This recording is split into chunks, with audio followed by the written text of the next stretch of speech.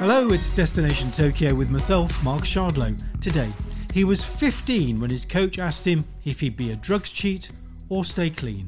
A fascinating chat coming up. This podcast is about 10 minutes. It's daily, Monday to Friday, and it's about the Olympics and Paralympics. And it's also raising money for charity. The details are in the show notes, and I'll give you some information after today's interview. So who is it? It's a man who's a passionate voice for clean athletes. You'll find out why. He was on this programme about 3 weeks ago and told us about his Crohn's disease, which he's been battling since the Beijing Paralympics. It's hampering his progress as he tries to get to Tokyo, but he's determined to make it there. It is Paralympic powerlifter Ali Jawad. Hi. Good to see you there. Looking well, getting ready for competition at last. Yeah, obviously excited that I'll get to compete in 8 weeks. It's been a very long time. Obviously, I've got the lockdown look, but I think having a beard makes you stronger, so we'll see what happens. Yeah, you're looking menacing. I think that was the idea. I think I have this image of Rocky IV when Rocky grew his beard for Ivan Drago, and I think that's what I'm going to do for Manchester. Yeah, I've been watching you on YouTube videos the last few weeks, Ali, and I think you're such a mild mannered guy when you come on these chats and have conversations, but you're a different beast when you get on that competition circle. Well, I think you find out with many athletes that they have two sides to them. They have their human side, and they have the side where they have to compete and actually find something that they don't usually kind of portray on a daily basis. So it's a different alley when they're competing. And I love that raw emotion. And you said just before we start recording here, you're thrilled that you're going up to Manchester to try and make the games.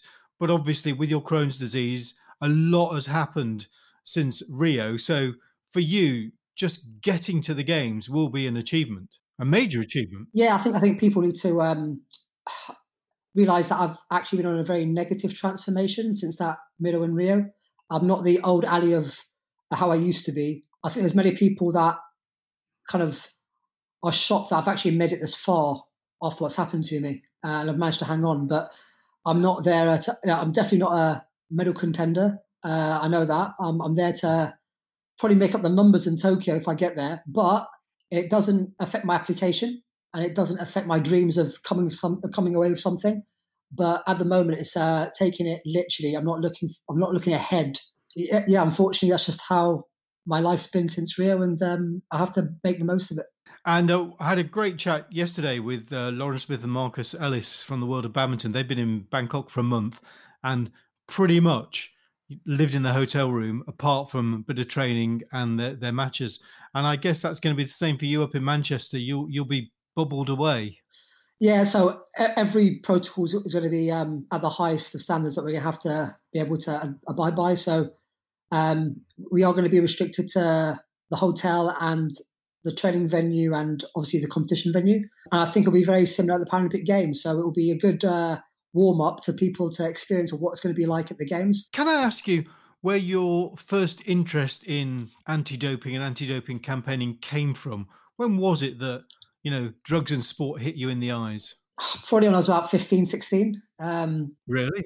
Yeah, so when I first started powerlifting, I think it was the first week of me training, I got called into the office of my coach, my first coach, and it was quite a serious conversation. He said that in 10 years' time, you are going to be either at a Paralympic Games or a World Championship, and you're going to be on the podium. And that podium, you might not be first, you might be second or third, and that the person in front of you could have cheated. He said, you've got two choices. One, you win at all costs, or two, you accept or sleep well at night knowing that you're the best clean athlete on the planet and you scared the crap out of the person in first. He said, if you don't pick the second option, get out of my gym because I only coach clean athletes.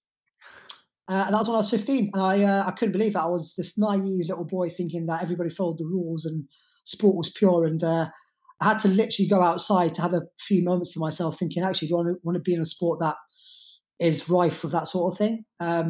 But what he said to me was that actually, imagine the motivation to beat a druggie, he said.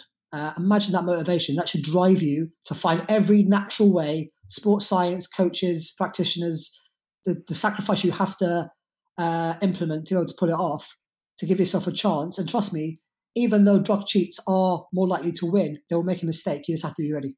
And that's when I started actually thinking, I want to change the sport. So yeah, quite a long time. Wow. Yeah. And I suppose like that is 15 odd years ago. Yeah. And then you like this week, you see that, I mean, it is the Olympic Games, but like Romania possibly being punished for violations in London 2012. This is weightlifting, not powerlifting, but in weightlifting, there's still like 3 nations banned from Tokyo. And it must make you so sad that the sport you love is sort of, there are people still trying to beat the system there. I think what the Russian doping scandal has showed us is that actually there's always going to be a nation or a country or even just athletes or even practitioners that support them athletes that want an edge. And we need to make the system as strict and as robust and as consistent as possible to make it harder for these nations to dope.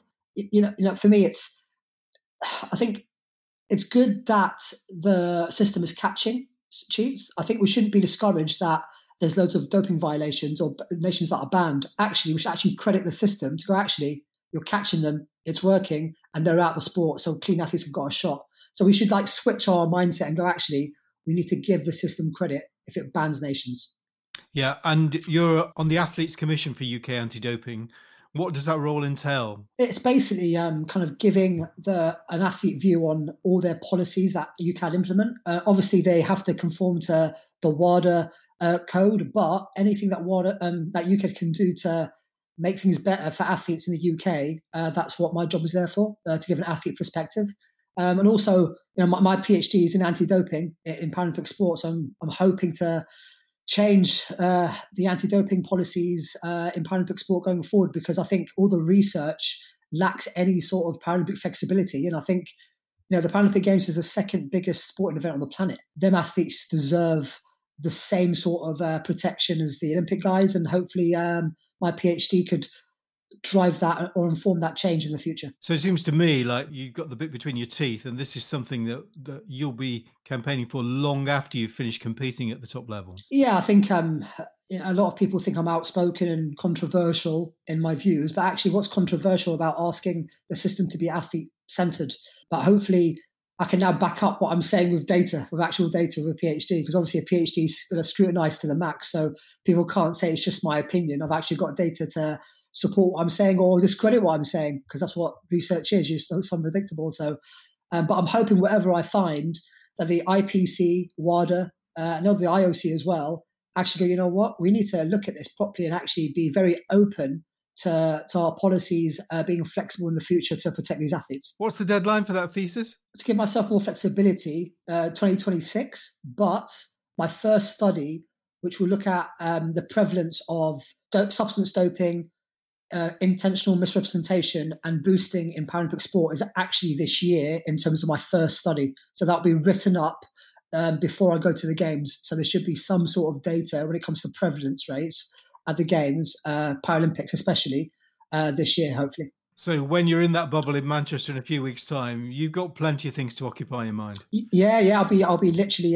my head's literally in it every day, trying to plan and get ethics. So I think ethics could be hopefully approved this month. So my study will be ready to go by the end of the month. And I'm really excited to see what I find. Either way. Fantastic. Well, good luck with it, Ali, and all the best preparing for Manchester. Thank you very much. I appreciate that. That's Ali Jawad, the Paralympic powerlifter. If you've missed earlier episodes this week, on Monday I talked to England and GB's hockey captain Adam Dixon, who's Team GB's newest dad, and on Tuesday a fascinating chat with Johnny Walton, the rower, who suffered from long COVID and feared at one stage he may never row again. Now, I'm making these podcasts to try and raise some money for Maggie's Cancer Centres, who do a fantastic job. And if you want to make a small donation, please go to the show notes to find out details, or visit justgiving.co.uk and search for Destination Tokyo. £2 or £3 would be fantastic. So until tomorrow, thanks for listening.